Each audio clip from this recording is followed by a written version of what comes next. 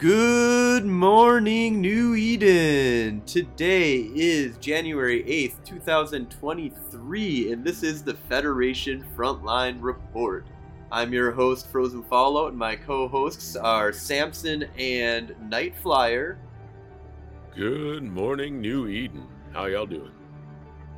Hey, good morning, Eden. Thanks for tuning in. Awesome, and today we are going to be reviewing the Minmatar Amarr Warzone, going over how contested the frontline systems are, and digging into some of the Z-kill stats for each of the frontline systems and the empires themselves. So let's go ahead and, so the first thing that we kind of want to pull up here is the different factions for... sorry, let's see here, one second. Let's go ahead and pull up the Minmatar Z-kill and just kind of take a look at that. We also have let's see here. Alright, so let's pull up the Minmatar stats for this event here. So faction warfare, the Minmatar have been going really strong with a large increase in the number of characters that they have. So they're up to 780 characters that are displaying on Z-kill. Just real quick, for characters, go to kills real quick. I just want to see what happens if you just go to the right here kills instead of the overview. Yeah, for the Z-kill. Okay, so I think... Yeah, the characters dropped. So this the is the last 7 days. Yep, so, and that's what the other one was. But yeah, so for last 7 days... Oh, that's what it is. Because if you go to losses... So, kills is just for... Our overview is the total number of characters who got on kills in the last 7 days and the people who died. If you go to losses, it'll just show the losses. You know, it's people who have lost ships that are part of the Minmatar. Kills is people that got on kills. So overall, so let's go back to the overview. I think it's total kills that's the one that gets totally fucked up. So 780 total characters that have either been on a loss mail or been on a kill mail that are part of the Minmatar. Then we've got the corporations at 124. Alliances, they're at 18 alliances now. Participate in like 230 different systems. And let's take a look here. For the...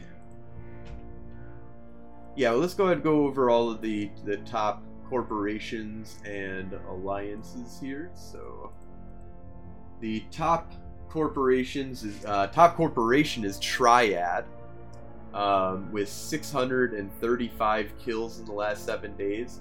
Kill 'Em All, Let Bob Sort 'Em Out is coming in second place at 446 kills.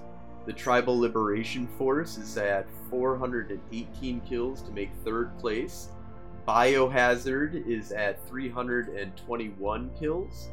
Hop Light Brigade is at 295 kills. Nomads of Republic at 233 kills. Ratanin Tribe is at 210 kills. Nobody in Local at 207 kills. Incognito Mode at 198 kills. And Nomen Sunt Audacia at 145 kills. So let's go ahead and take a look at the top alliances. Ursha Khan at 1,000 kills solid. Winmatar at 346 kills. Smile and Wave at 239 kills. Minmatar Fleet Alliance at 213 kills.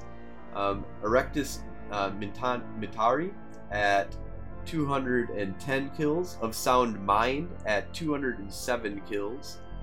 Infinite Pew coming in at 197 kills.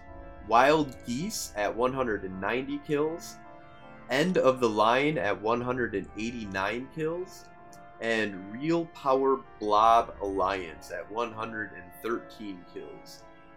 Let's take a look at some of these. I think where it gets kind of interesting. The ships that they've been using to, I believe this is just going to be that they use to kill somebody with. So the Thrasher Fleet issue comes in at number 1, makes 100% sense. 429 kills. Have you guys been able to play with the Fleet Thrasher as of yet? I've fought them. I lost Stabber to one well. He had a friend, but they're really tough. So I feel like they're tougher than the Catalyst, but I could be wrong. I haven't had a lot of experience with it. And I have not flown one yet. I definitely haven't flown one. I feel like they are. I haven't flown one yet either, but I've gone up against them a couple of times, and the long range, heavy tank on them, and the ability to kind of kite around and make you chase them, and with them to just lock onto you with their artillery can really devastate the smaller ships. And Fleabach does have a thing that he said here. If we've heard anything about the stellar transmuters, and I haven't heard any recent updates or any videos that have been released by CCP as of yet. Definitely interested to see, because there's supposed to be more about how that's changing the space around what's going on there. Have you guys heard anything? No, I have not. Just kind of read into some of the background stuff that they talked about in the producer's letter. I think we can kind of talk a little bit more about that later. Yep. But yeah, so the next up is the Republic Destroyer, which is the NPC. So lots of fights happening inside of plexes, or specifically small plexes. Of course, with the Thrasher Fleet issue, and the Thrasher coming in second, of course, at 246 kills that it got on in the last 7 days. 329. Oh, 329. I was looking at Capsule. I apologize. So yeah, 329 kills that it came in the last 7 days. That definitely makes a lot of sense, and I kind of wish that those were our faction's ships, and it doesn't really matter. I don't know why. I mean, to a certain degree, it's easier to get the blueprints, I think, for the Galente. So I always want to just be flying Galente type stuff and getting good with Galente things. But we have the cock bag fits. We could make some fleet issue cock bags. Yeah. Well, I think we'd want to modify it a little bit, because I think you want to take advantage of the ability to tank it. Yeah, well, I feel like you could get almost the same amount of damage with actual tank. Yeah, we'll have to. I think that's something we should definitely. I think what I need to do is go on a buying spree. Cock. Or find somebody in Minmatar to trade with me straight up, Catalyst for Thrasher, because I would love to get a whole bunch of Thrasher Fleet issues. I think that's going to become a fit for sure.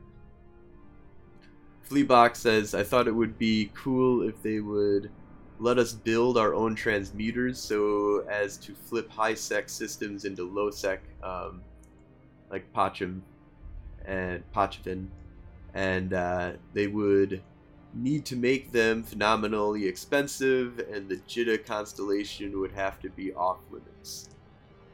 Yeah, that'd be interesting.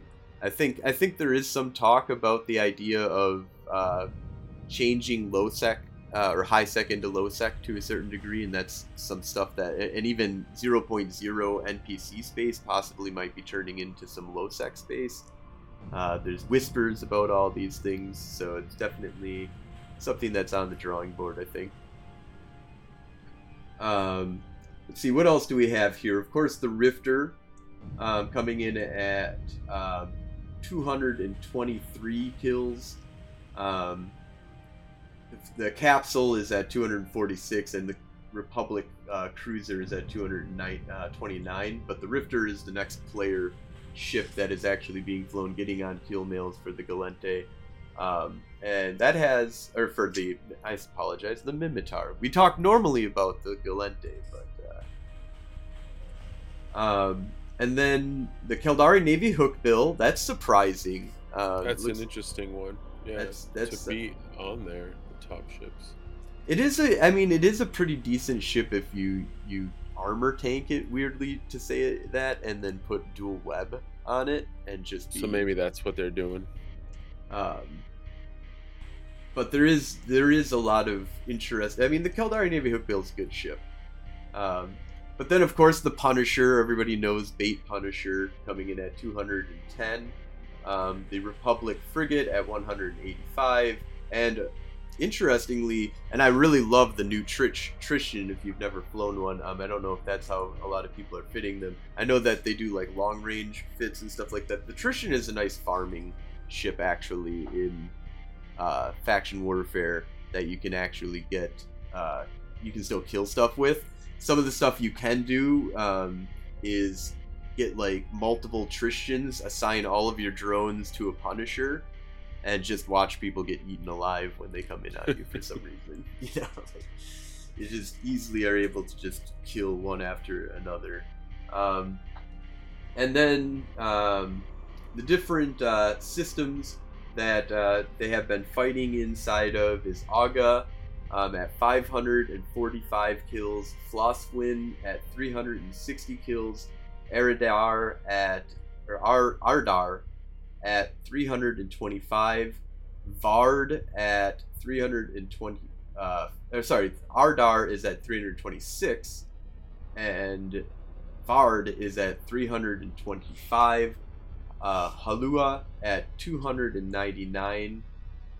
Kerman Murman at 262. Rashazar at 149. Socied at 63.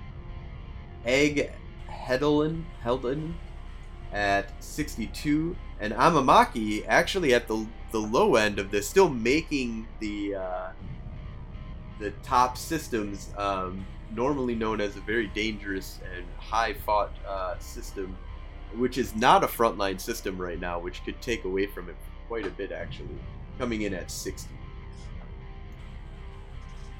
All right, let's go ahead and switch over to the Amarr and take a look over here.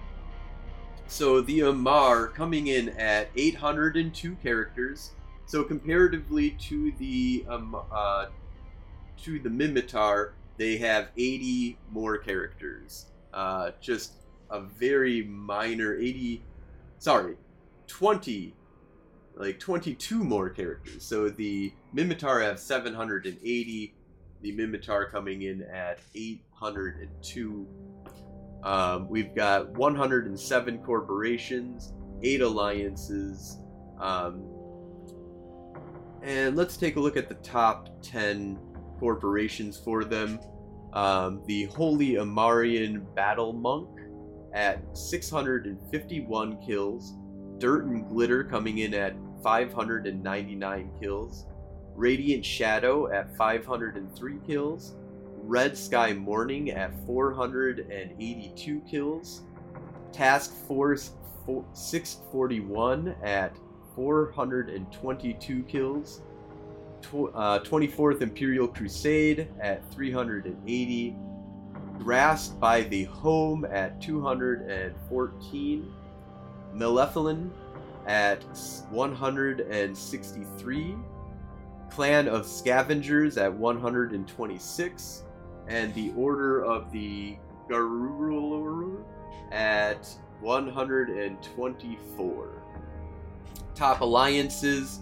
Looks like they don't fill out the top alliances. Of course, there's only 8 of that they have for alliances. So we've got local is primary at 1,536, very easily clinching number 1.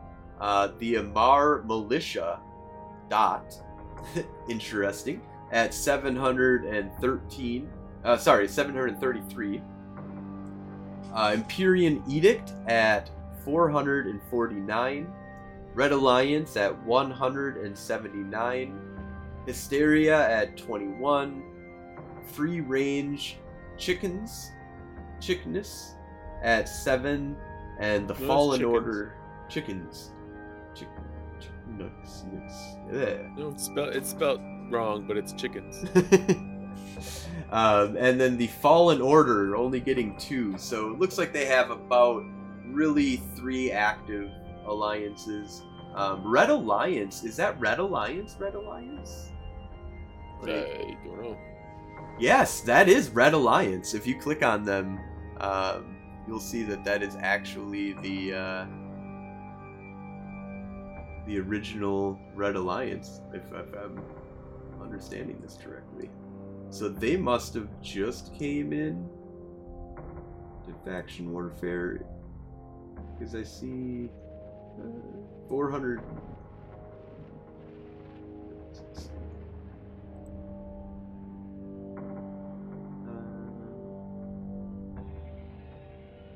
Yeah, they're at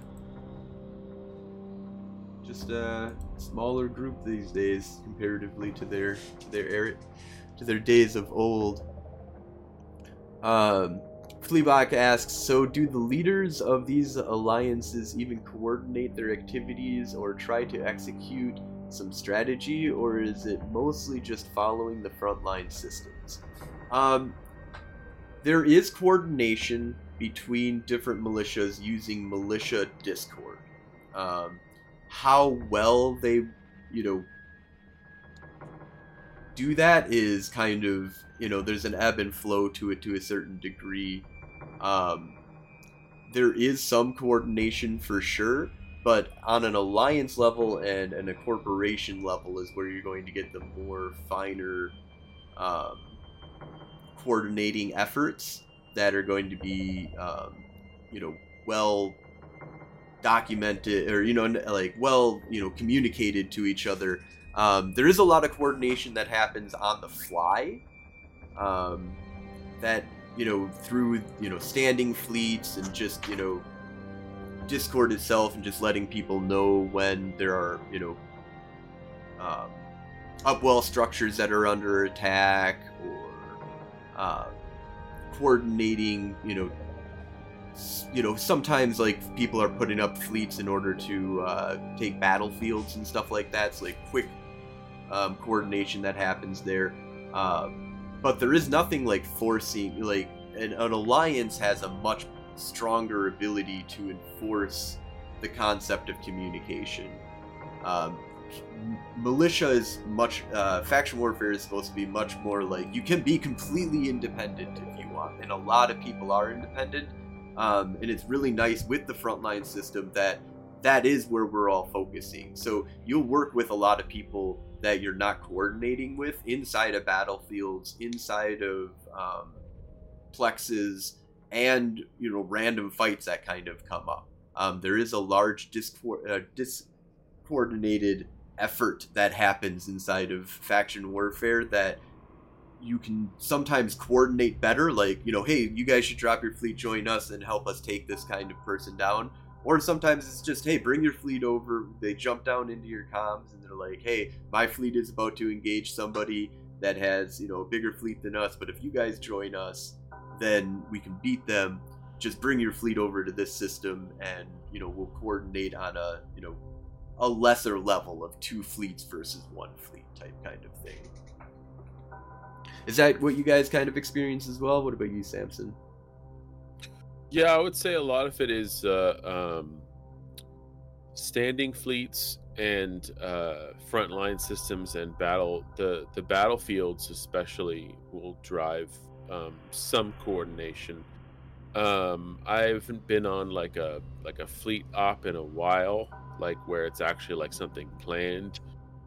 Like the last time that happened was when we were defending a structure, a reft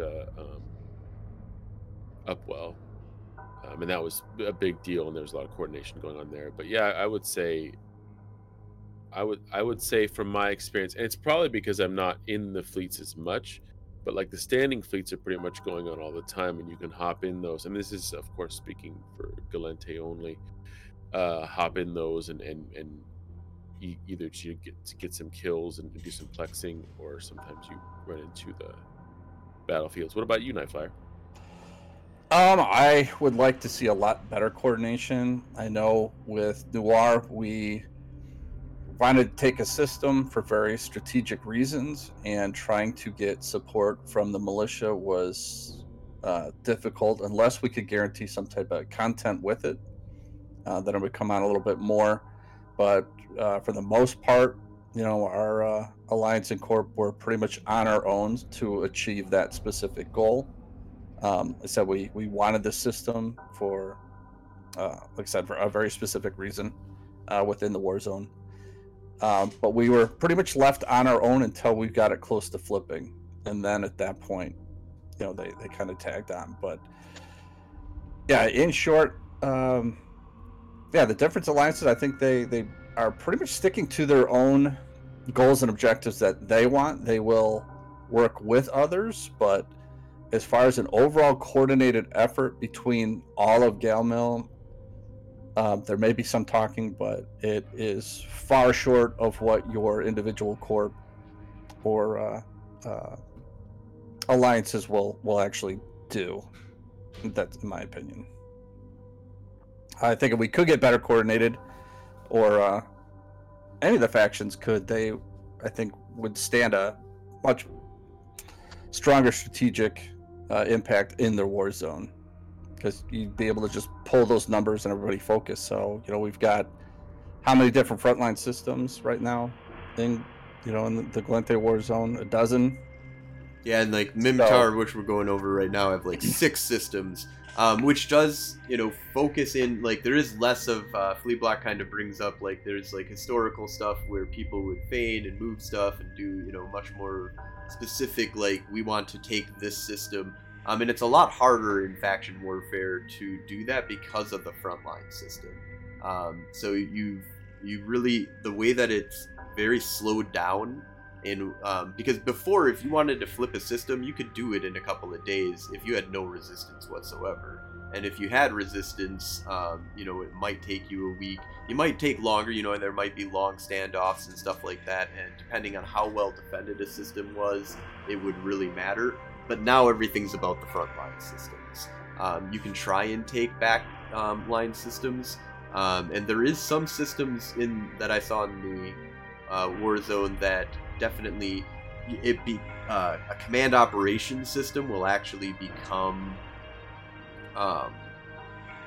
really contested, because it flips from being a frontline system to a backline, or to a command operations systems one. So there is still hope of being able to still take that system, because you still get decent LP, and I think that the victory points is not greatly depleted for flipping the system, so you get 100% payout instead of a 150% payout like you do on the frontline systems. So there is some of that can kind of happen, but a lot of it takes weeks, if not months, to, like, OICX just fell for the Galente, and that was like an insane push of just months of effort by the Caldari to really focus down. They abandoned OMS, they basically abandoned all of the south of the war map, and kind of focused really hardcore in that area where we made a lot of gains. But let's take a look over at the top ships. We've got the Punisher at 435 kills. Not surprising. That is, although historically the Amarr have been really strong with Tech 2 ships, but of course with the new changeover. No more Tech 2 ships. Yep. Not in Plexes. Not in Plexes. Unless you're in Advanced, and Advanced are rare. Rarer. And well, the one thing is that there is still play. I think people have. And people will go back over to doing a lot more Tech 2 kind of stuff. It's just you can't chase as hard on somebody. So if they go to another Plex and you're in a Tech 2 and they're in a faction, you can't chase them. But you can still set up a medium advanced with a curse inside of it. And ruin somebody's day because and set up your bait. So there is still a lot of play inside there. But the Imperial Navy Slicer coming in at second with 356 kills. Interestingly enough, but probably not interesting to a certain degree, is the Thrasher Fleet issue because of how badass a ship it is, making and that it's third above place. The Coercer. Yeah, so they've been buying their enemy ships to fling at them because they're so good. It's a good ship. I really like how that is interesting though, that when the enemy is buying your ships, it's, you know, like, because they have to have gotten it from, there's no other way to get a Thrasher Fleet issue than to get it from somebody in the Minmatar. I mean, yeah, I guess it could sort of be laundered in that way if someone sold it, you know, to like the blueprint to somebody else, and then they built it and then they sold it, but it still comes originally from the other side. Right. It's the only way to get it. Right.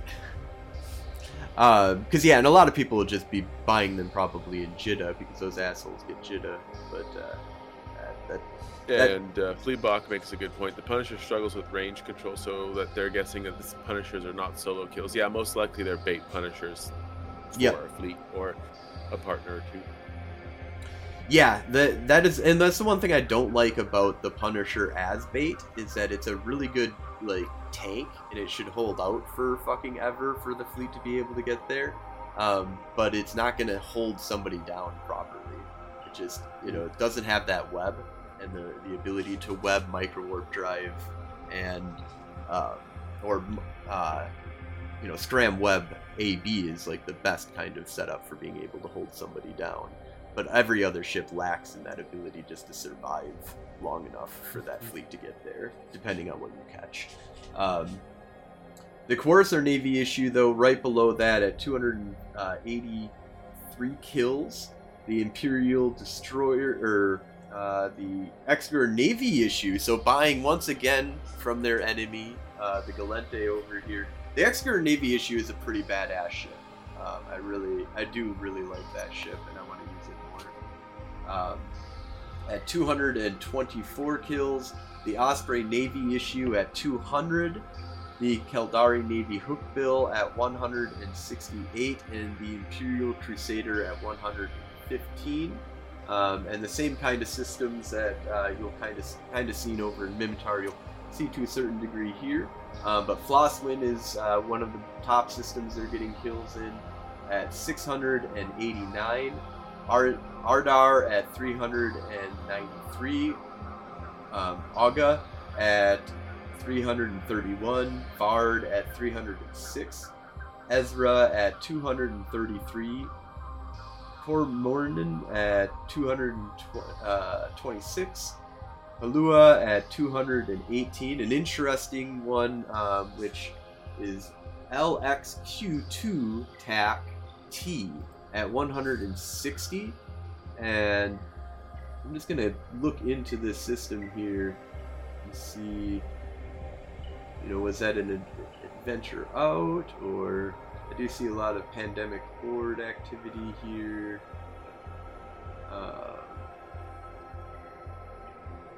Brave Collective. That system just seems to be pretty hopping in the last 7 days. That's over in Ethereum Reach. And then you have Razar at Razuar Shar at 99, and well, it looks like they've been over in our war zone actually quite a bit, and helping push OICX. I'm guessing that was something that was pretty helpful. In the last 7 days, they've had 91 kills over in OICX. All right, so let us take a look at our first system here as Azara. This is a first frontline system. Let me pull it up here on the map as well. Okay, I think if I can pull that right there. Azara. So this is our first frontline system. Looks like we have a 0.2 system here. Amarr contested by 0.1. So the Amarr Empire own it. The Minmatar have not really been able to push this system. Both of them have a huge amount of advantage that they've stuck into this. So they got 56 advantage from completed objectives and 10 from neighboring systems. The Amarr at 100% for 90% objectives. And that nets them only a 34% advantage at this point. So the Amarr at this point, they're going to have to build those silencing beacons or listening posts. Is that what they are? And I think listening posts would knock down the advantage in this system. Let's take a look over at their kill board here. So the system has had 225 characters that have participated in PvP combat, 82 corporations, 28 alliances, 104 ships with 315 kills in the last 24 hours.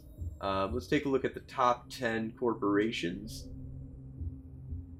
So we've got the Holy Amarrian Battle Monk coming in at 151. The first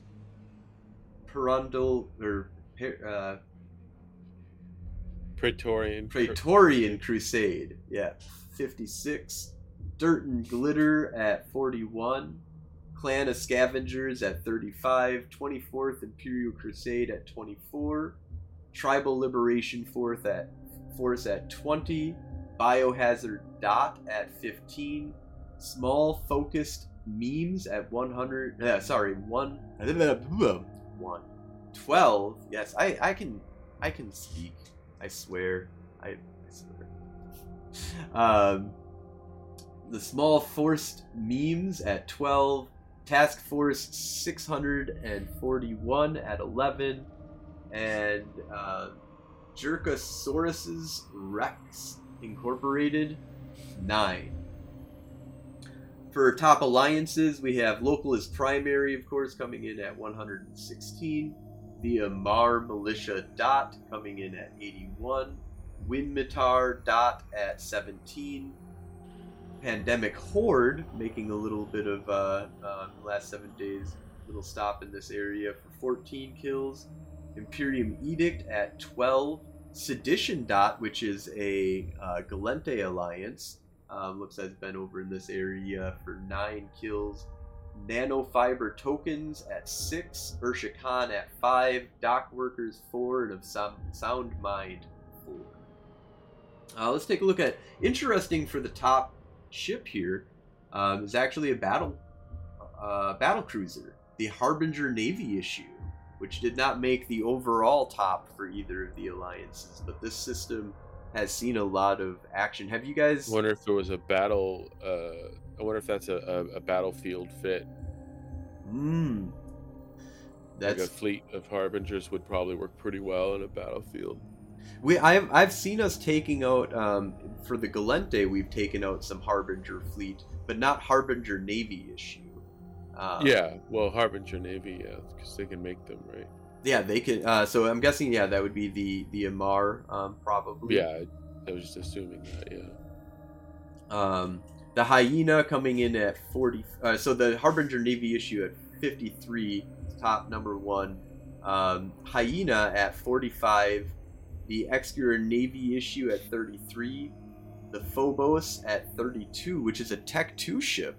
You can use it's got an infinity point on it. It's got a really long range scram on it.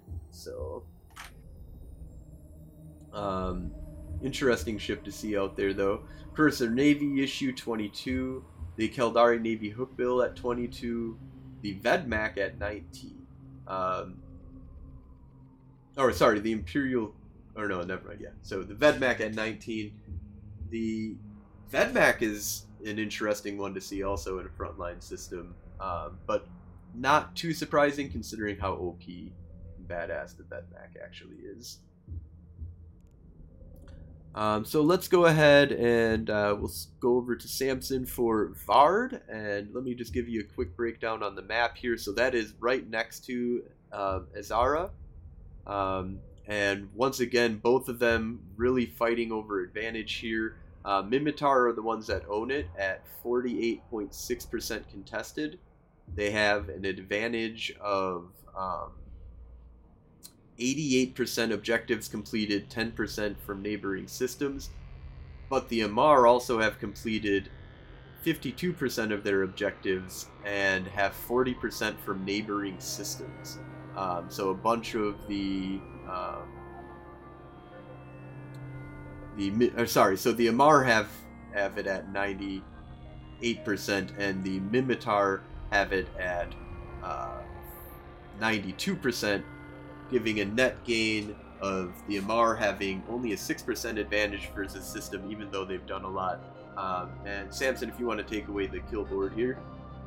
Yeah, so in Vard, we're seeing 580 characters total, 176 corporations, 58 alliances, 170 ships, and a total kills of 732.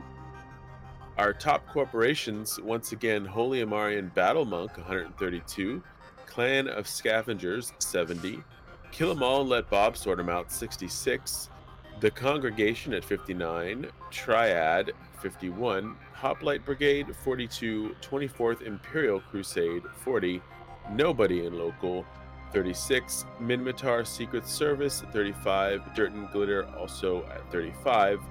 The top alliances we have: Local is primary, 150. Ursha Khan at 99. The Amarr Militia Dot at 89. Hidden Leaf Village Ninja Ass in Squad Esports at 59. Of Sound Mind, 36. Empyrean Edict, 27. Infinite Pew, 25. Winmatar, 24. That escalated quickly. Dot 21. Pandemic Horde showing up here at 18. So there must have been some Pandemic Horde op or something, or maybe they're with somebody. I think they are participating. They've got like a an alt alliance or corporation. I don't know who it is though. Okay, yeah. So they're probably bringing in alts to do things. But top ships, no surprise here. Thrasher Fleet issue 139, and in second place, as it has been, it seems so far that we've been going over everything. Courser Navy issue at 80, Republic Cruiser 62, Republic Destroyer 58, Excura Navy 55, Caldari Navy Hookbill 54, Punisher 53, Rifter 39, and then you got the Republic Frigate coming in at 38. Yeah, so this is a Minmatar controlled system. All right, so let's go ahead and take a look at Aga, and I'm going to pull it up here on the map. So Aga is right next door to Vard on the map from the look of it, if you were looking at it Stellaris-wise, but does not actually connect to Vard at all. Nobody has a fucking advantage in this system. Not a single person, because they have both maxed out their bar at 100% here. It is 27.9% contested for the Minmatar. So the Minmatar own it. The Amarr are trying to attack it. And it does seem like, I'm just going to take a peek here over. So both the Amarr systems that are connected here, the two frontline systems, are barely contested at all. And the Minmatar systems are quite contested comparatively. 27% for Aga. Vard had the 48.4%. So Minmatar are a little bit on the back foot, it looks like, in this area at least. Both of them going really hard on their objectives though, and really trying to get that advantage system to go to work on their favor. So let's go over to Nightflyer to actually go through all of the Z-Kill board stats for this Aga area. Well, we got 737 characters, 214 corporations, 60 alliances, 152 ships with a total of 1,053 kills. Do we care who the top characters are? Somebody might. Ninlara's number 1 with 66 kills. Good job for him or her. Aliyah Adana, 49 in second place. Alexander Zitsev, 48 kills. Bappas or Grandpa is 37. Dark Rattler, 35 kills, right in the middle there. Adrian Lawrence, 33 kills. Plutonium 86, 30 kills. Anna Tesla, 29 kills. Sticky Mickey, not to be confused with Stinky Pinky, is 29. And Burn Diggity Goad is 28, rounding up the top 10. Our top corps, some familiar names here. Triad, 115. Eve Corporation, 325, 68, 947 with 85. Number 3, Task Force 641 with 84 kills. Red Sky Morning, 79. One behind them, 78 kills, is Kill 'Em All. Let Bob sort 'em out. 49th Imperial Crusade, 78 kills. Digital Ghost, 70 kills. Number 8, really Power Blob 61, tied with Biohazard for 61, and Hoplite Brigade, 57. Top Alliance, number 1, Ishra Khan, 190 kills. Amar Militia with 96. Imperium Edict with 89. Infinite Pew, 66. Winmar, 65. Really Power Blob Alliance, 61. Pandemic Horde, pop it up again, 57. Local is Primary, 56. Wild Geese, 51. Smile and Wave, number 10 at 47. Our top ships again is going to be the Keldari Navy Hookbill with 146, but tied in first place with the Punisher at 146. We got Republic Destroyers, 127. Thrasher Fleet Issue, 122.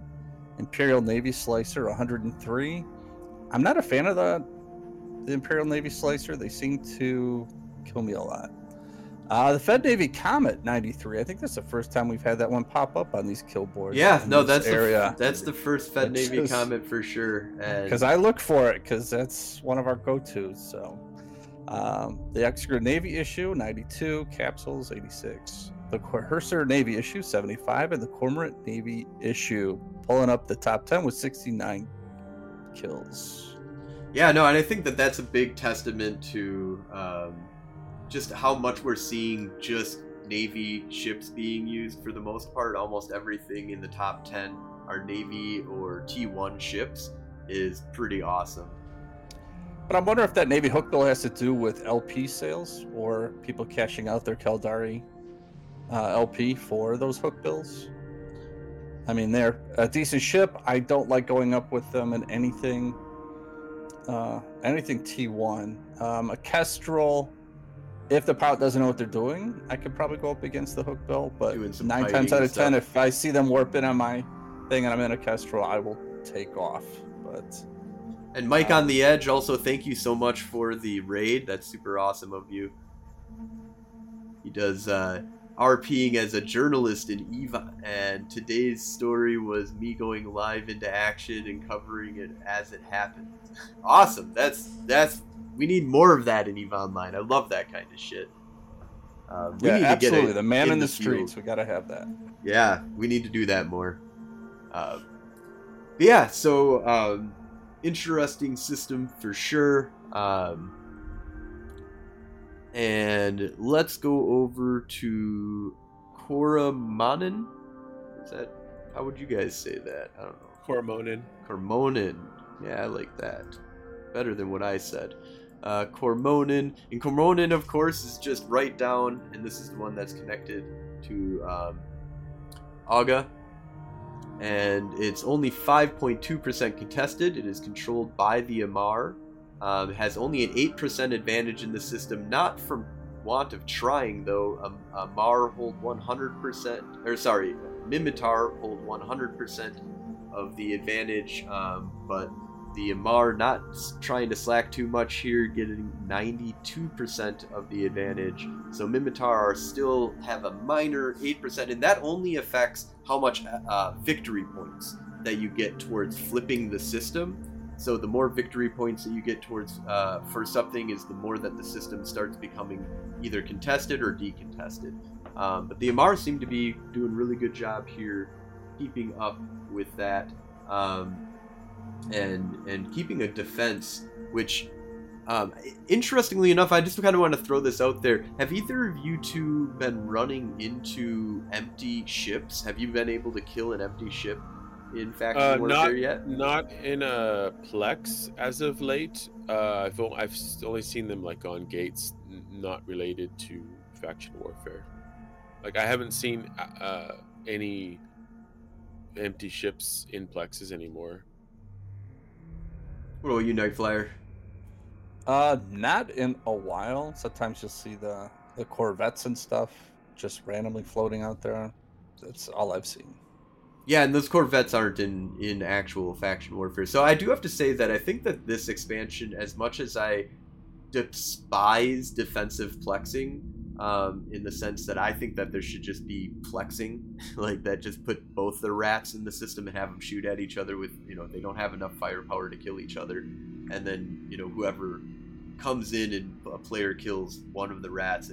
But it was always more of like, I just was sick of people not being in combat capable ships when they're doing defensive plexing. And I feel like this update has really pushed people to be like, okay, if I'm gonna defensive plex, I should probably do it in a combat capable ship, because the likelihood of getting disturbed and pushed out of a defensive plex is much higher now if you're on a frontline system.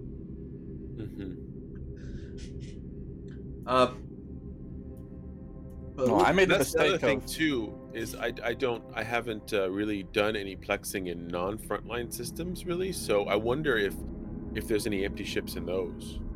I mean, those I could see throwing an empty ship into, because you get But it's shit like for your it's LP, worthless, right? Yeah, it's like and it worthless. doesn't So mean they're anything. probably not even doing it then. Right, and most people aren't offensively plexing outside of the front lines, besides maybe some, Yeah, that's what I minor mean. stuff out there. You were gonna say Nightflyer? Oh, I made the mistake of defensively trying to plex a system that was not contested, and so after sitting there for 10 minutes, I got nothing. Yeah. I got nothing for my efforts. So Yeah, That's good to be know, careful right? if you go in to plex something that's like a 0.1 or a 0.2, and it gets deplexed to non-contested before you finish your site. So big waste of time. Yeah, I think that that's something that is kind of interesting, because although the Amarr, as we've been seeing here, have a lot of, they're definitely keeping their defensive plexes down. They don't, or the defensive systems trying to keep them as non-contested as possible. But by doing so, you don't get LP for defending them. And that is something that is taken, I think, into account. When a system is at 80% contested, you're getting a decent amount of LP. You're getting approximately like 70 or 60% of the LP that you would get for doing an offensive plex, and you can do. So what I like to do actually is take a Comet into defensive plexing and go do the opens and the large and stuff like that. And if you get pushed out, that's fine. But you can find some good PvP that way as well. Capture people and call in the fleet and stuff like that.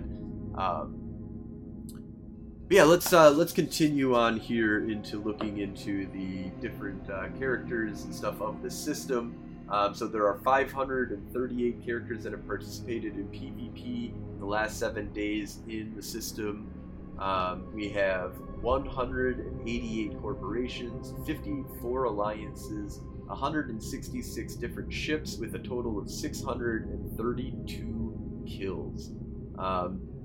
Let's look at the top corporations here. Digital Ghosts at 102 kills. Red Sky Morning at 79. Nomads of the Republic at 79. Task Force 641 at 68 kills.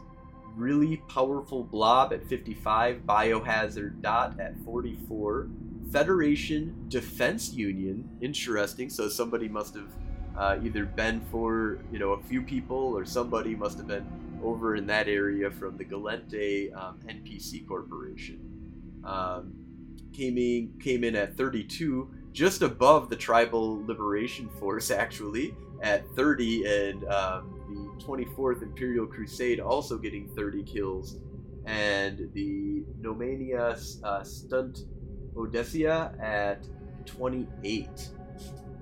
For the top alliances, we have the Amar Militia Dot at 90, Smile and Wave at 83, Imperium Edict at 70, Really Powerful Blob at 55. Really Powerful Blob Dot Alliance. Ursha Khan at 52, Winmatar at 46, Red Alliance at 26, Localist Primary at 22, Pandemic Horde at 14, and Wild Geese at 11. So yeah, there's definitely stuff going on over in that area.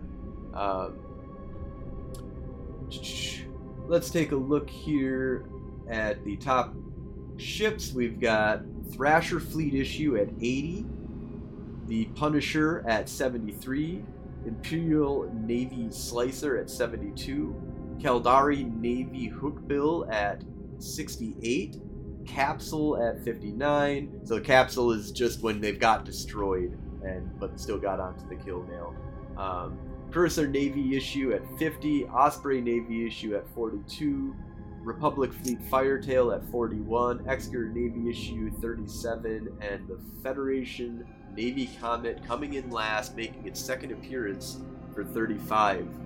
And then we do have some chatter that's going on in chat here, so let's go check that out here. So Fleablock says, I don't know how much solo you guys do, but what happens when a beam slicer fights with something with missiles? I truthfully don't know how. I don't fly slicers. I have gone up against them to a certain degree, and I've gone up against a lot of missile ships, but I don't really fly missile frigates. Do you guys have any insight on what you think might happen in that situation? I generally don't engage slicers unless I'm in something that has rapid lights or light missiles, because the range. The range and slicers tend to just fly all over the place, and they're really hard to hit. It's really hard to get. It's a lot harder to get transversal and stuff like that on them. But like if we're flying, for example, our stabbers are pretty good against slicers. Obviously that's a cruiser, but I would say like the Talwar. The Talwar. Yeah, the Talwar would be a good counter, I think, to a slicer, because you could have those light missiles just hitting it wherever it is. Yeah. What do you think, Night Flyer? Against that specific ship, yeah, the Talwar or something with missiles would be good. As far as beams go, I mean, I've had some luck in like the Tormentor against some of the smaller T1 missile ships, but it's going to come down to range speed and whether you can get the transversal on them.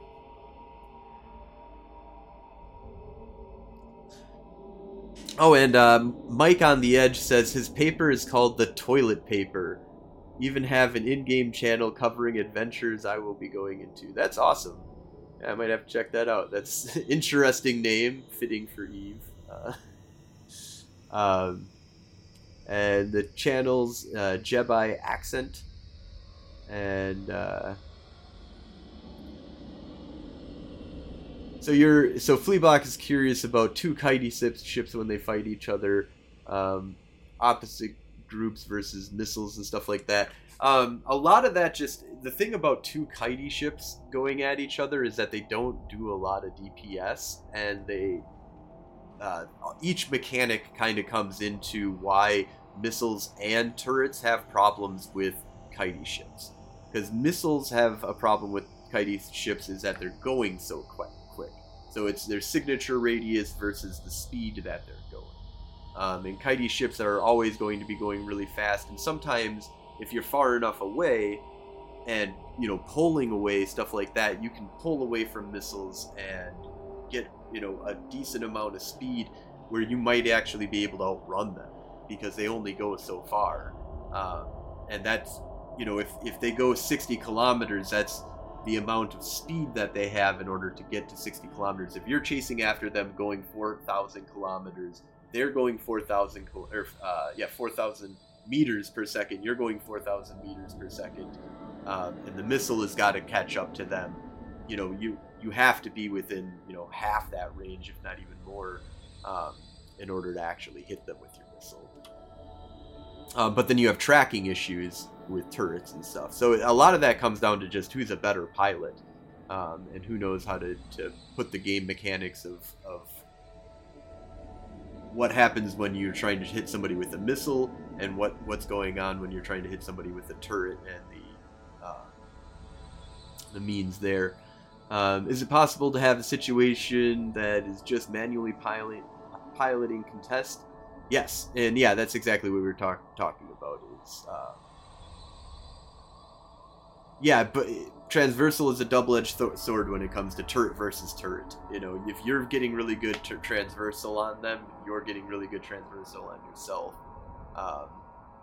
But there's certain, you can play that with manual piloting actually, but it's really hard. It's something that I'm getting more into the concepts of how to kite and like do these kind of battles where it's a big kiting, manual piloting kind of effort onto each other. A lot of the times you come out of that fight with nobody winning. Just that somebody knows that they're going to lose at some point. A lot of times with kites, if you're both kitey, then someone just burns away and gets away. It's really hard to hold each other down in those situations. The slingshot maneuver, stuff like that. Alright, so let's go ahead and head over to our next system, which is Flosswind. So this is a pretty famous system, and I think I have to go to the north here. Yep, so Flosswind is way up here. So what I'm going to do really quick is I got to move where we are. And look at that. Magically, we are down here now.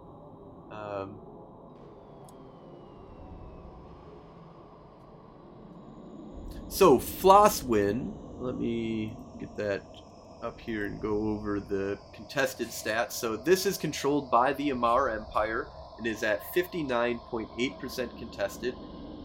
Nobody has an advantage because they both have done all of the objectives that they can, and the neighboring system bonus that they have for, basically they've maxed it out at 100, and looks like there's some solid fighting that's probably happening over in this system. Let's go over to the Z-Kill to find out.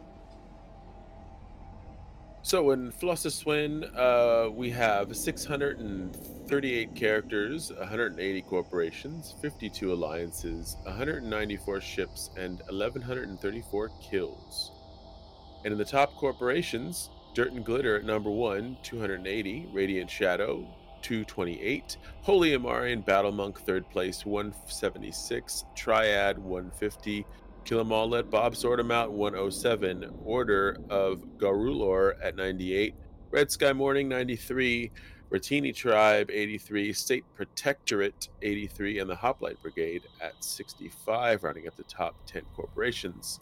And for the top alliances, we have Local is Primary, 583, Rushra Khan at 217, the Amarr Militia 107, End of Line 86, Minmatar Fleet Alliance 84, Electus Matari 63, Wind Matar 57, Rote Capel 53, Wild Geese 45, We Form Volta at 43, haven't seen them in a while. And top ships, once again, Thrasher Fleet Issue at the very top, 189. Punisher coming in second at 180. And then the regular Thrasher coming in third at 139. Excura Navy Issue, 134. And then past the NPCs and capsules, the Rifter at 98, an Imperial Navy Slicer at 98, the Scythe Fleet issue 88. I have fought a few of those. They're a fun little ship to fight. And yep, and that rounds up our top ships for Flossus Wind. I'm always scared by the Scythe Fleet issue. It just, I don't know why. It's just like there's a little weird terror that happens in my heart whenever I see It's the name running around. It is. It's a nasty Scythe, name, right? Because like even the regular Scythe is, it's not even it's a healing ship. Logi. Yeah, but its name is Scythe. It's just kind of a weird name for a Logi. But, I love Scythes. I've ever since I think Chrono Trigger is one of the games that really got me into Scythes with Magus and the scythe that he had. But just the Death having a scythe. Fun fact: I actually own a real scythe in my garage. It's freaking huge. It's like 6 feet plus tall, and the blade is like 3.5 feet long. And it works. I mostly use it for Halloween at my house, but yeah. It's I mean, originally it's just for harvesting. It's like for cutting down wheat, right? But there is war scythes, and that's what the Death uses. Yeah, the one that I have is a farm scythe, but it looks the same. Yeah, there's not much of a difference, and they're very unwieldy actually. If you really wanted to kill somebody with a it's not. It is not practical, right? Unless it has magical soul reaving powers. Oh right, yeah, absolutely. And then let's go over to Ardar. Pull that up here. Ardar is right next to Flosswind, connected to it.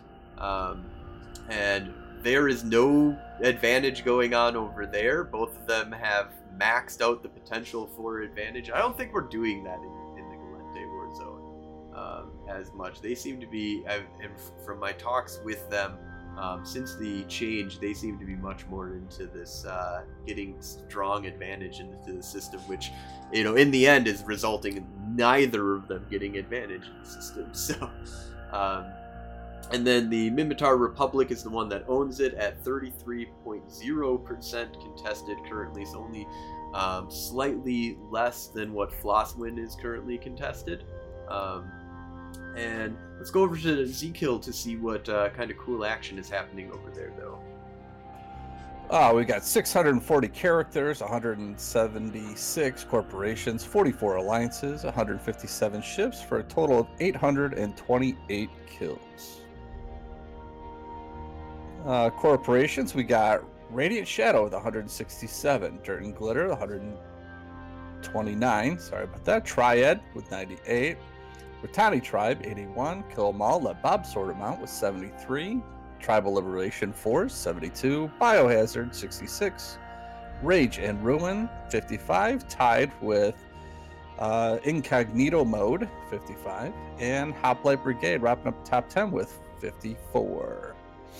Top alliances, Local is Primary, 264, Urshikan, 143, Minmatar Fleet Alliance, 83. End of line, 78, Winmatar is going to be our number 5 spot at 67 kills, Rogue Capel, 50 kills, Amar Militia, 42 kills, Electus Matari, 41, Pandemic Horde popping up again at 29 in the 9th place, and top 10, Wild Geese, 25. Rogue Capel, I haven't heard that name in a while. Was there any other systems that Rogue Capel was in? Previous one, Flossus Wind. Flossus Wind. So they must be up in that northern area doing some stuff. I remember when they were like a real badass super alliance. I don't know if they're still that way. I haven't heard much from them recently. They made some really good videos, though. Yeah, I think that's where I know him from, his videos. A lot of nullsec stuff. Our top ships in this system are going to be number 1, Thrasher Fleet Issue, 140 kills. The regular Thrasher, 102. So there you go. Rifter, 98. The Exeter Navy issue, 89. We'll go down to the Punisher with 68. Thrasher with 67. The Scythe Fleet issue in the 8th spot at 64. Tristan popping back up with 50 kills. And the Osprey Navy issue with 46. So yeah, that rounds out the top, or the 6 faction warfare frontline systems for the Amarr Minmatar Warzone. Oh yeah, and Rok'Pel was in the AT, I believe. Yeah, definitely. Fleablock brings that up.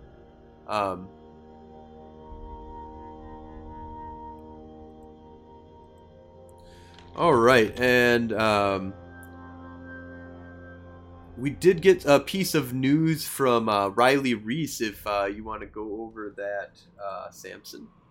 Yeah, so take it with a grain of salt. This is intel that comes from the Caldari side. Riley Shark Reese has informed us of a infamous AWOXer who most recently fed 4 Draugrs, but that's besides the point.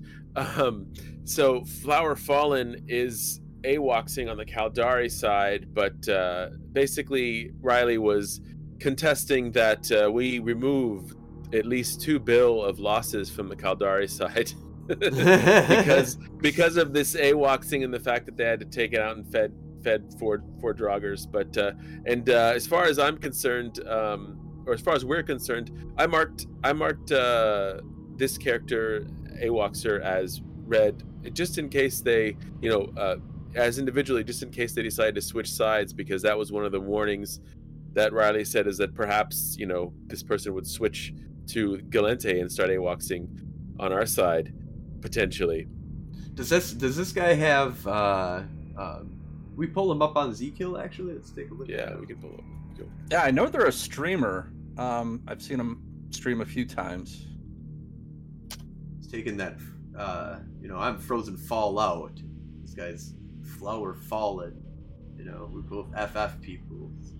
It flies a lot of Draugrs and AWOXes, apparently. See, because these are all not all, but there's a good amount of that going on here. It looks like. Yeah, it looks like he's killing.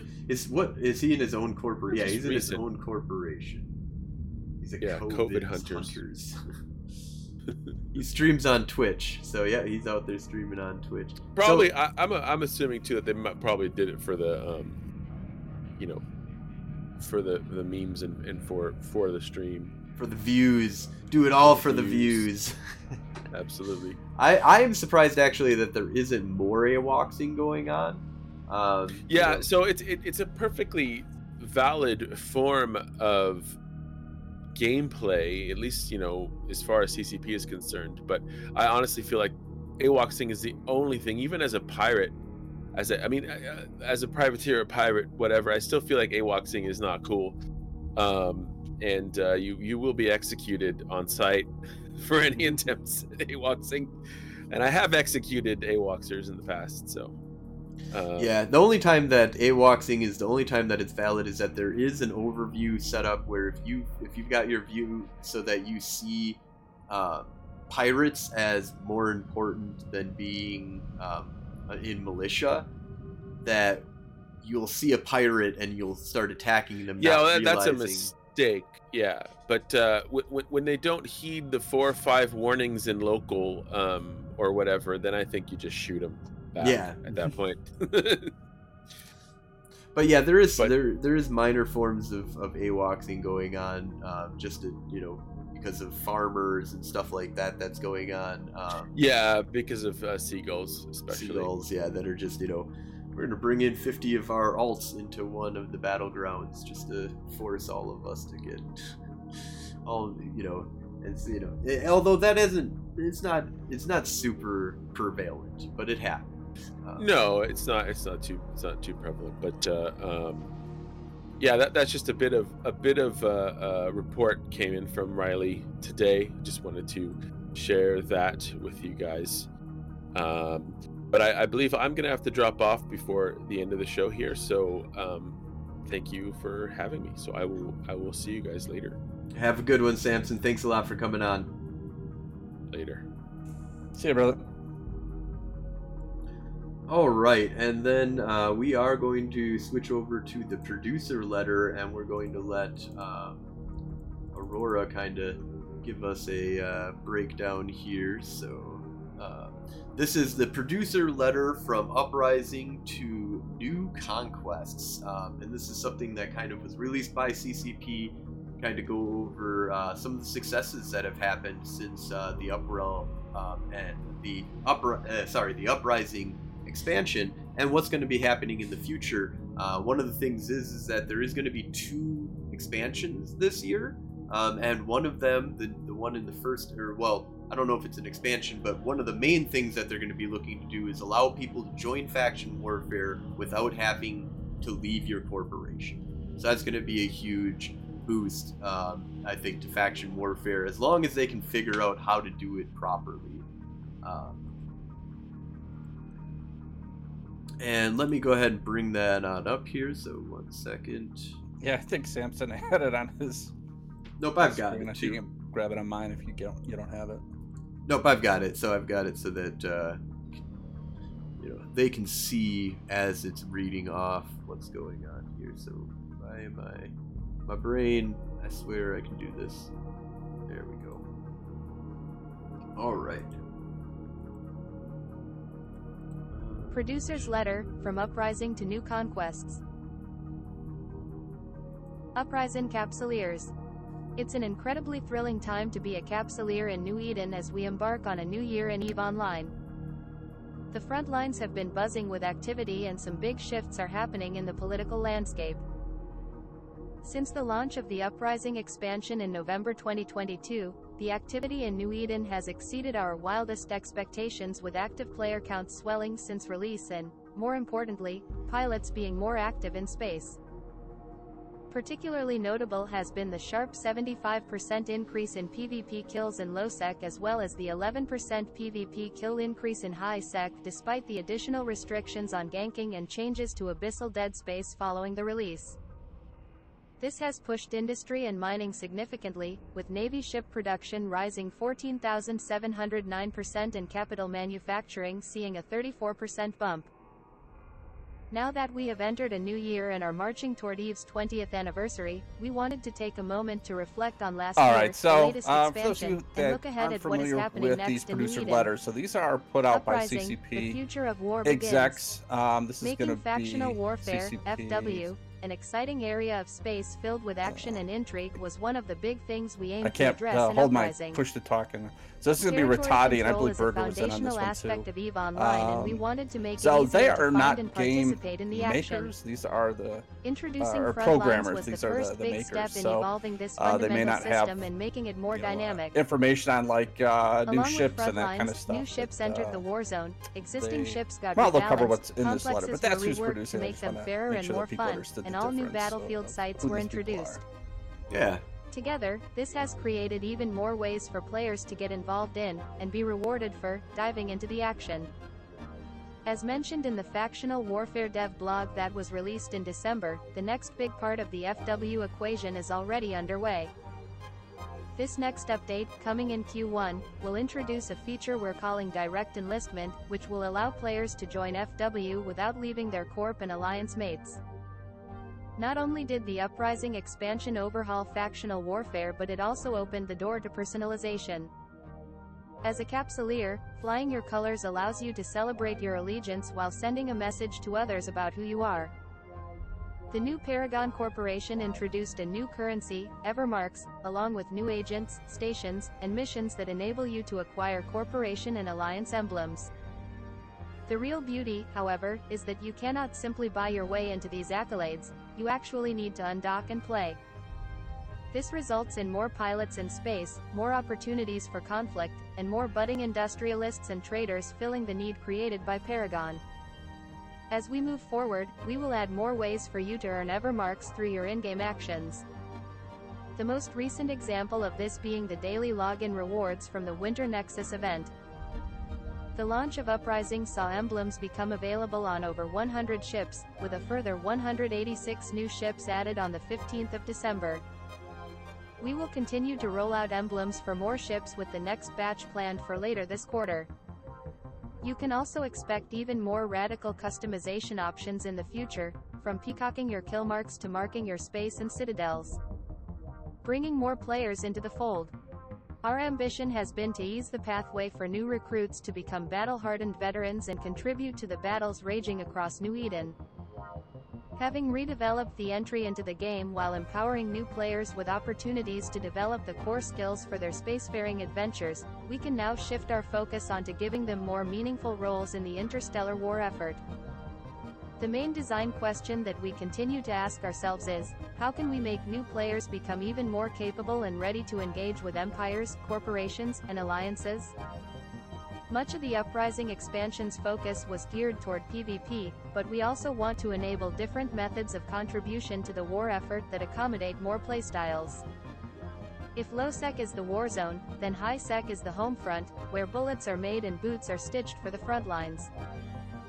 As we start to look beyond Uprising, we'll be taking the learnings from factional warfare and applying them to other areas of space, with one of our focuses being on guiding players into more parts of the sandbox, while smoothing the learning curve for novice pilots so they can become valuable recruits for experienced capsuleers. The war machine requires scores of cogs to run effectively. Every capsuleer has a role and purpose, whether it's fighting for territory on the front lines or supporting the war effort from the home front. Every item destroyed requires replacement, driving industry and mining, the backbone of New Eden. An issue many leaders face is the funding of their organizations. We hear this time and again, where player corporation and alliance leaders of all sizes and areas of space need to lean on taxes from bounties or the goodwill of a few, through donations, to run their organizations. This is simply not sufficient for the myriad of different activities that groups rely on for income, such as Abyss running, Loyalty Point, LP, Generation, Market Trading, Wormhole Blue Loot, and more. Allowing more avenues of taxable income will ensure that important programs, like SRPs, ship replacement programs, will continue to allow novice pilots to take the step into more challenging content or encourage more experienced capsuleers to risk larger ships. We have already started experimenting with this through the 1-to-1 Evermark Corporation contributions into the corporation wallet. This was just our first experimentation with a corporation LP wallet and is something we're looking to expand on this year. On funding, we have prioritized contested income, formerly known as passive income, a source valuable enough to take, hold, and defend. In Uprising, we created several new gameplay systems introduced to factional warfare that could also be applied elsewhere. The Frontline system has shown we can create high conflict zones, which are ideal candidates for these contested income sources since they create areas of vulnerability. We much prefer these high-value sites in areas of substantial risk, rather than having highly defensible systems. We believe that creating more ways for players to get involved in the war effort will set us on the path to creating the ultimate interstellar war machine, which in turn will make New Eden an even more vibrant place filled with excitement, intrigue, and infinite possibilities. Friendship machine to war machine. You've heard us talk about the friendship machine. We believe that the social connections made in New Eden are one of the most important aspects of EVE Online. People create meaningful friendships through fleets, corporations, and alliances. Running and operating these social entities can be very daunting, as well as taking the leap to join them. But getting more players involved is incredibly important, especially in fleets, as EVE is even better with friends. Watching the emerging social organizations form in the war zones has been truly inspiring, where old and new capsuleers join forces in taking on the objectives at hand. This is something we've seen in public fleets, such as NPSI fleets, over the years, and is something on which we want to put more focus in this next phase of development. As we enter the next era of EVE Online, we plan to establish a strong social network to foster powerful bonds as we build toward delivering the future of war in New Eden. The future of EVE evolved. With the Uprising expansion, immersion in EVE has been elevated to even greater heights through visual and audio enhancements backed by significant performance and UI improvements. The new Epic Upwell hangars allow you to marvel at your achievements and really convey a sense of scale for the stations and ships from the safety of the dock. Uprising also saw the release of several audio updates to enhance the sensory experience, and all of this is supported by performance improvements and a modern UI. Photon UI has been in testing for the past 6 months and now has an adoption rate of over 91%.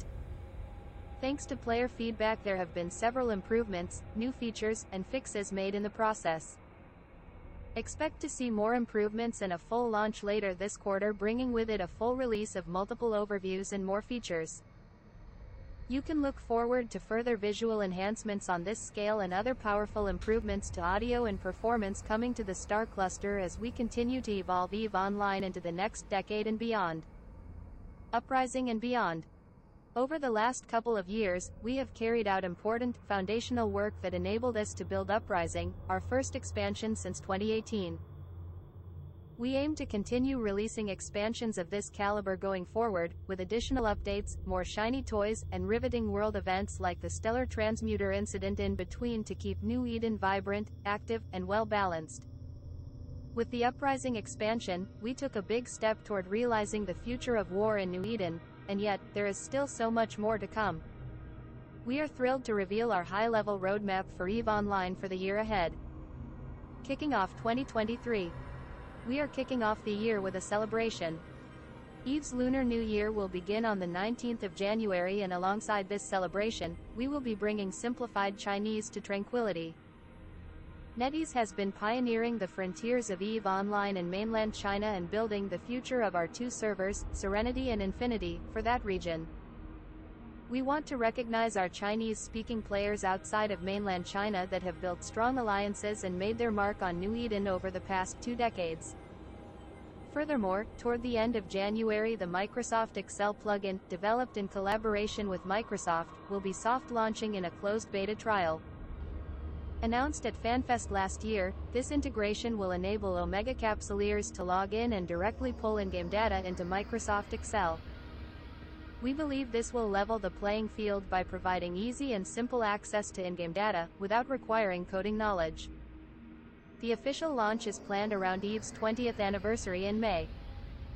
For more on New Eden post-Uprising and the future of EVE, please tune into CCP TV today at 1600 Coordinated Universal Time as CCP Convict, CCP Burger and I will be conducting a deeper dive into the topics from this blog.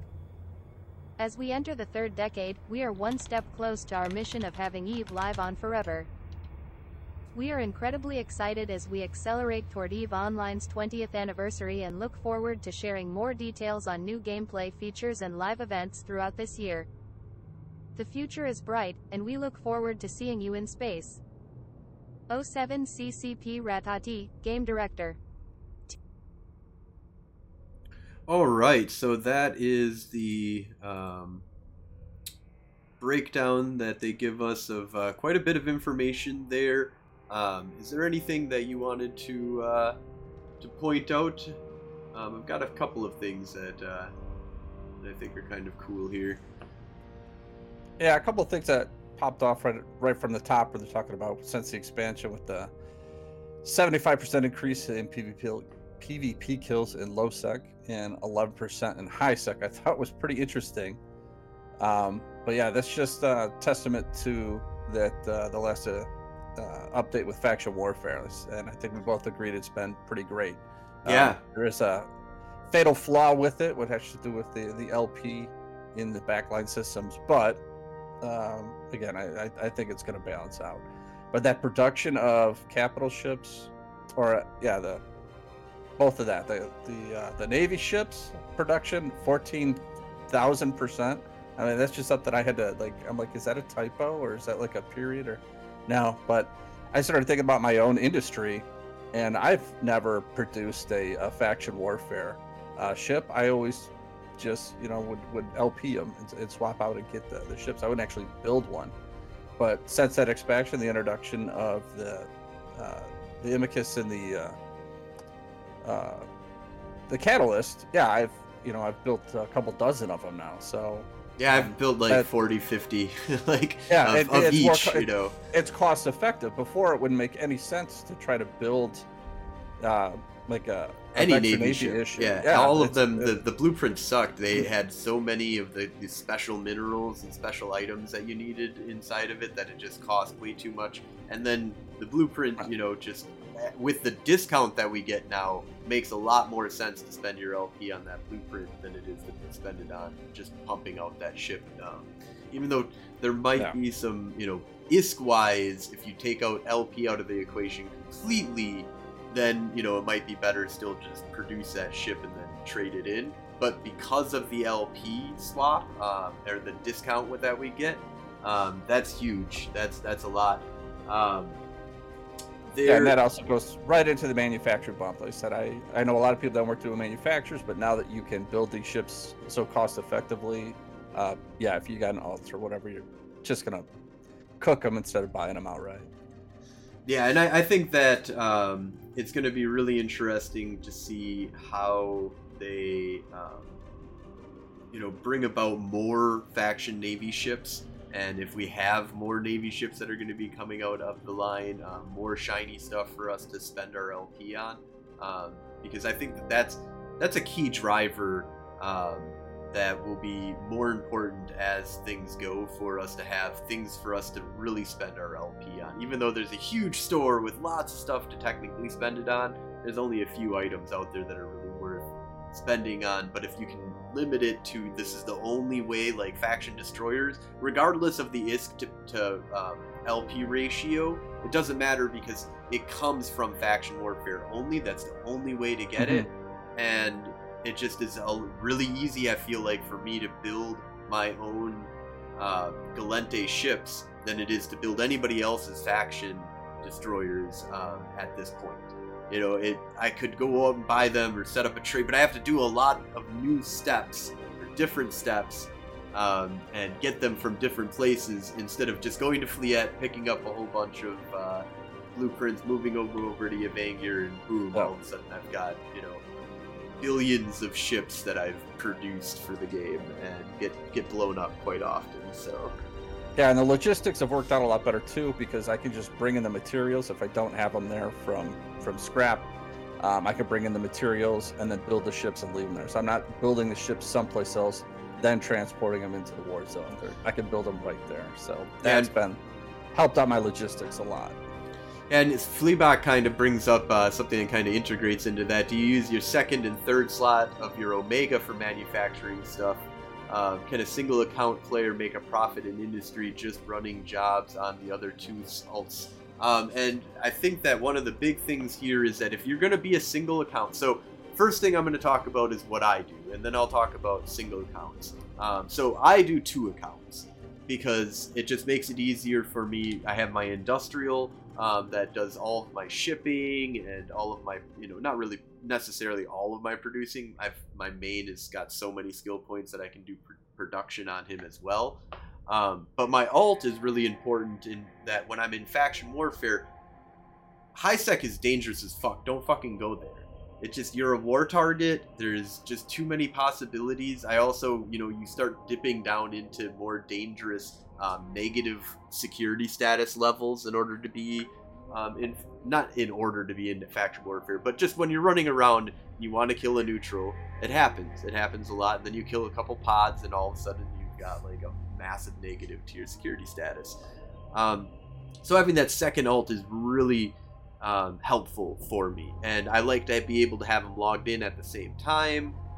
It's a little easier to do trades. You can do contracts, which is cost you a little bit of ISK, but person-to-person contracts are extremely cheap, no matter how much that you're trading between each other.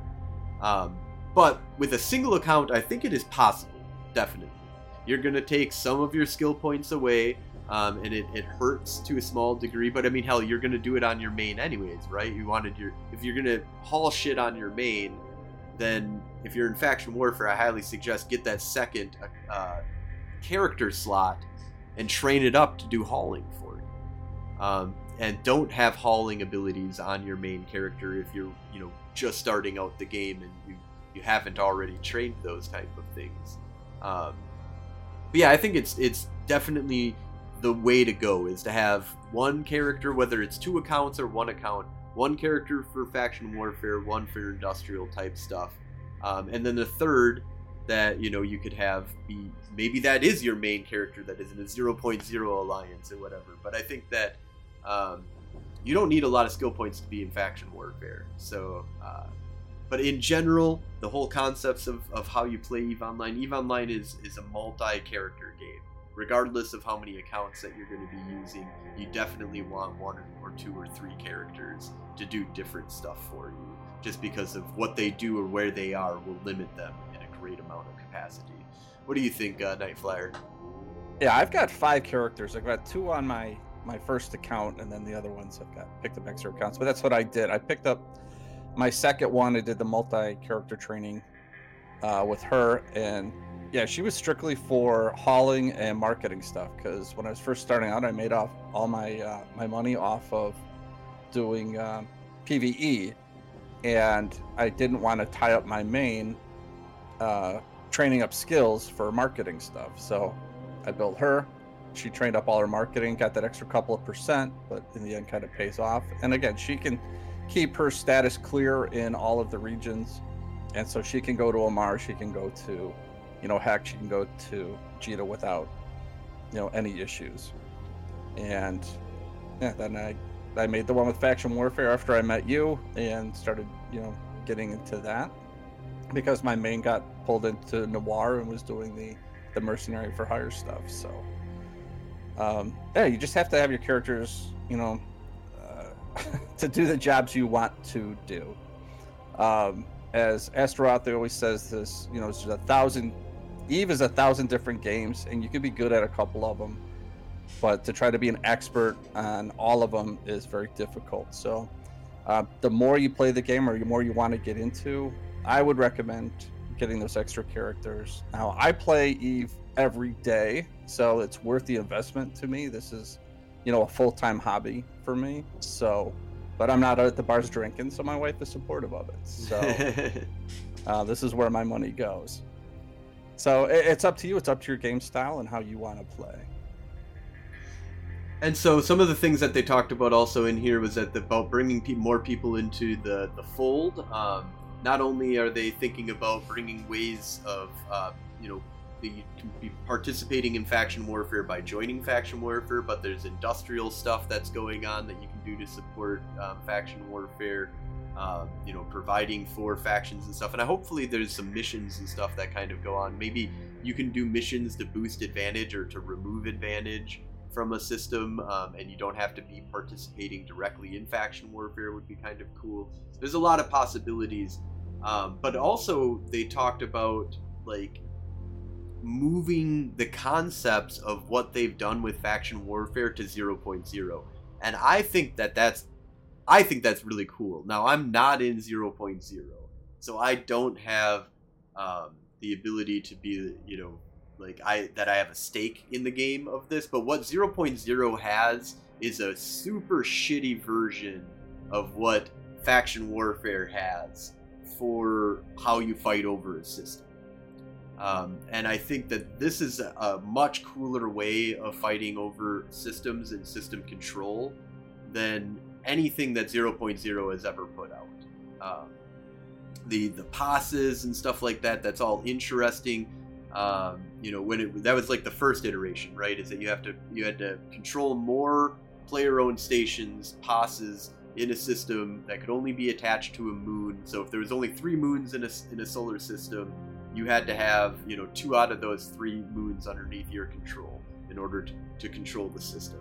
Now they have iHubs and flags that kind of are I can't remember what the name of the item is, but there's a structure you put up in space that's basically your flag, and then you have the infrastructure hub, and then in order to contest those, now they spawn sites, right? The idea is that do you know much about the 0.0? I haven't dealt much with the using of the not the setup in it. Like I said, I've been there, I've been to wormholes, and I get why people enjoy that. I understand that, the aspect or the allure of it, but it just wasn't for me and my play style.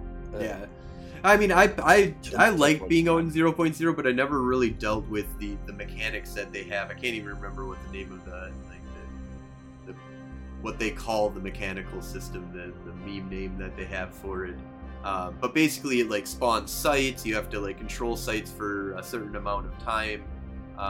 Kind of like what Faction Warfare is doing, but it's much quicker. It's like you like trigger the system, and then you have these devices that you have to Honoros devices or something like that you use in order to like hold down the thing. I don't know, the way that they have it right now, it's like it was gamed really quickly, and the idea of how to do it was, you know, they turned into like Interceptors Online for a while, and there was weird stuff where I really like the way that Faction Warfare has done it. There is still ways to game the system for sure, and if you're outnumbered in the way that Faction Warfare has kind of done it, it is a lot harder to win the fight, because upshipping is not sometimes a possibility if they're inside of a small plex, you know, and they're all destroyers, and there's 100 of their destroyers in a small plex. What are you gonna do? You know, you just you don't go into the small plex, but you can go to other places and fight on different front lines. But in general, I think that that's something that was really interesting to see if they can bring what they've learned about Faction Warfare territorial control system and bring it to 0.0. And I think that'll expand a lot more with the next expansion, where they what do they have that? Where the so you or your corporation can come into Faction Warfare, the Allegiance system. So once they've implemented the Allegiance system, I think, and they've got that ironed out, I think that'll open the door for moving Faction Warfare out into nullsec, or at least the concept. Yeah, the concepts of it. Yeah. So Uprising and Beyond, they have a bunch of different stuff that they have. So they say in first quarter 2023 they have the direct enlistment, which is the Allegiance system. So I guess they're calling it direct enlistment now.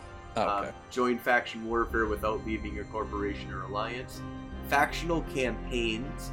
Assist your empire in developing new transportation technologies in a special event. Transportation technologies, interesting. So I wonder if this will be a logistical kind of thing. Lunar New Year celebration and Chinese localization, and then EVE Online Excel or EVE Excel. Yeah, I think I'll have to learn. I'm kind of a Google Sheets kind of guy, so we'll see. I'm gonna have to learn on Excel. Yeah. Go back to that. So I'm interested to see how well it integrates in. I think it'd be kind of cool to have some cool things inside of Excel that deal with Eve. It is called Spreadsheets, Cheats in Space, so I'm interested to see what that looks like. Second quarter, they're going to be releasing an expansion, an unnamed expansion at this point, and then they're going to do 20 years of EVE Online Capsuleer Day, so this will be their, normally it's the yearly, you know, birthday of EVE Online, but this is the 20th, almost old enough to drink in the United States of America. Definitely way older than it needs to be in many UK or EU countries. In third quarter, they're going to do FanFest, which I've got tickets to. Nightflyer has tickets to, and so does Samson. I just got my hotel room the other night. I figured I better jump in while it's quick. So yeah, we're gonna go with a hotel downtown instead of the Airbnb. Yeah, me and Samson got an Airbnb together. I'm excited. This will be my first use of an Airbnb ever. I normally just do no hotels. I looked a lot of nice places down there at Airbnb, but I just thought with the knowing Ghoster and I and how we went through Vegas, I think being downtown a hotel would probably be a little bit, because you're in a hotel. When you're in an Airbnb, you might have to contend with neighbors that aren't Airbnbs, and so if you're gonna get rowdy or have parties come back to your place, good point. So we're gonna go around that. So good point. So party at your hotel. Party at our hotel, absolutely. We're at the Klopp, Klopp with umlauts or something over it. So I think it's called Klopp. Could be Klopp. I don't know. I have one question to backtrack real quick. I'm sorry, Yeah. before we go into that fourth quarter, because they're talking about the loyalty points and the Evermarks, and from the corporate contribution. yes. So, like, the is how do we tax out that stuff? And I understand that, but you own a corp and an alliance, and I am not familiar with that. So, have you seen those come into a corp wallet yet? I actually I have not done with anything with the Evermark corporation wallet thing, and that is something that I should actually start digging into a little bit more. I wonder what I can actually do with that. I'm sure I've got some, just from me and I know Samson. I don't know if you've done any of the Evermark stuff, but I know that we've got some people that are doing it in the corporation. I'm interested to see what I can do with that, and I'm glad you brought this up too, because I forgot that this was something I wanted to talk about.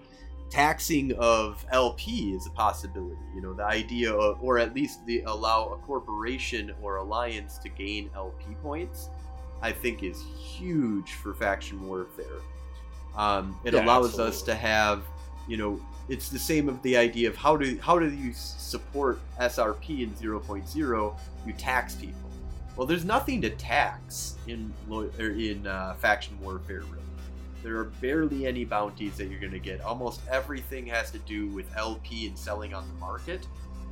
So you might own a market hub like Hey Dealey's, HQ, the pizza that owns that. Those guys, are making some money off of running like a market hub and stuff. But really, there is not a good way to make SRP level money and having like fleet doctrines ready to be handed out to people and stuff like that. A lot of that just comes from rich people and collaboration at this point. Like, I know me and Samson do a lot of like, well, we're just going to build 150 different ships and then just start handing them out to people. And just be, there is a lot of money in faction warfare. Just being lazy. I mean, I am really lazy about faction warfare. I'd say I comparatively to the amount that I used to how much effort I put into ratting back in the day when I was trying to make just a buck, when I was like ticking out 50 million ISK per hour, and I was like, that's good enough for me. I'm just, and I just, I didn't really have a lot of per se effort as much as I have to put into in faction warfare in the sense of what I actually did for that activity, but how long I did it.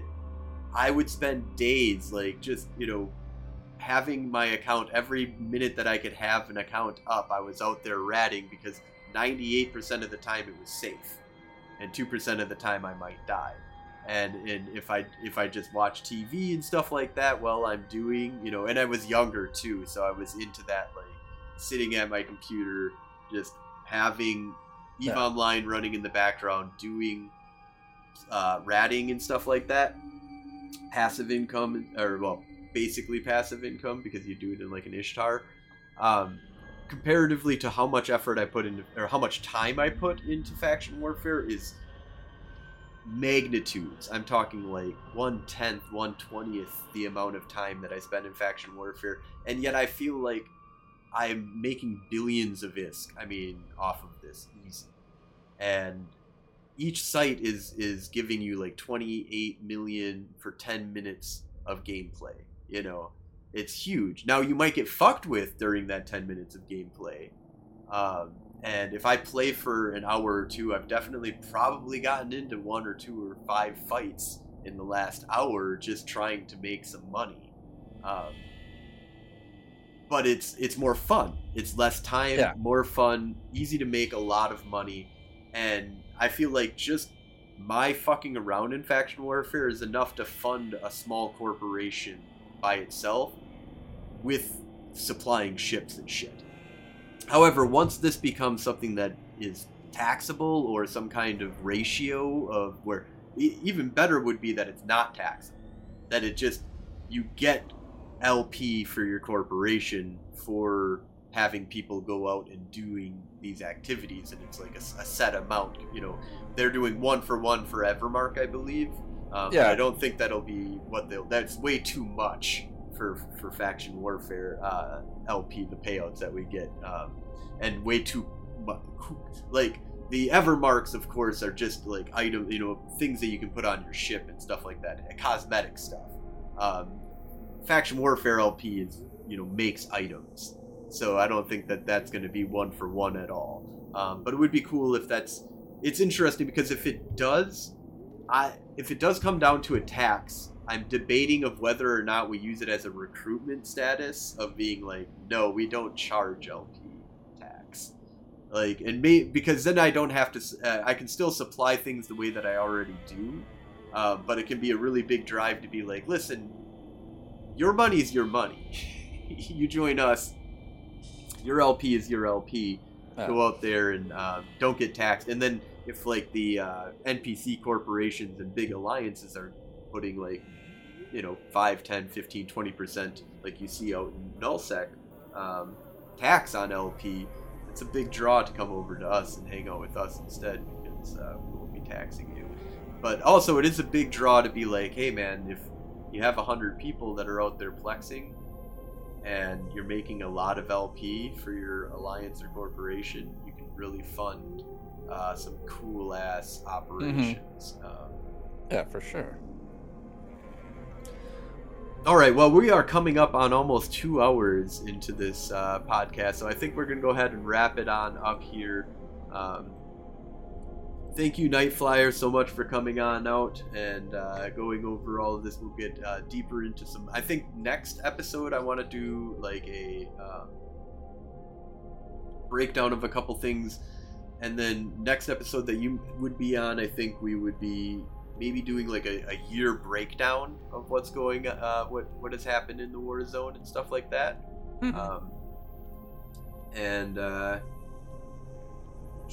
Let me pull up here. So thank you all for watching. If you're interested in joining the war effort, go ahead and put an application into Golden Age Stories in game.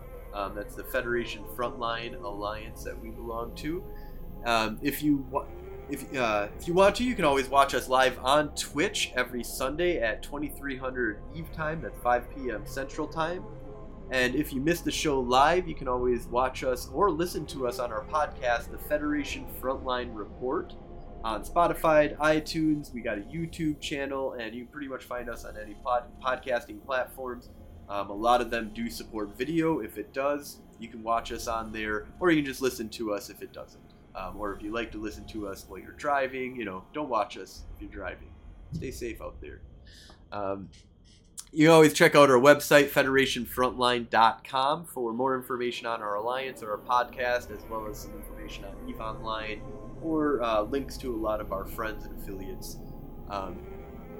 If you have news that you'd like us to talk about on the show, or if you'd like to be a guest, or have an after-action report you'd like us to talk about, definitely shoot over a message to Frozen Fallout in-game. You can hit up Nightflyer in-game as well as Gwenevit Kenyon, that's Samson's character, that you can hit up as well. And thank you all for watching. Have a great night.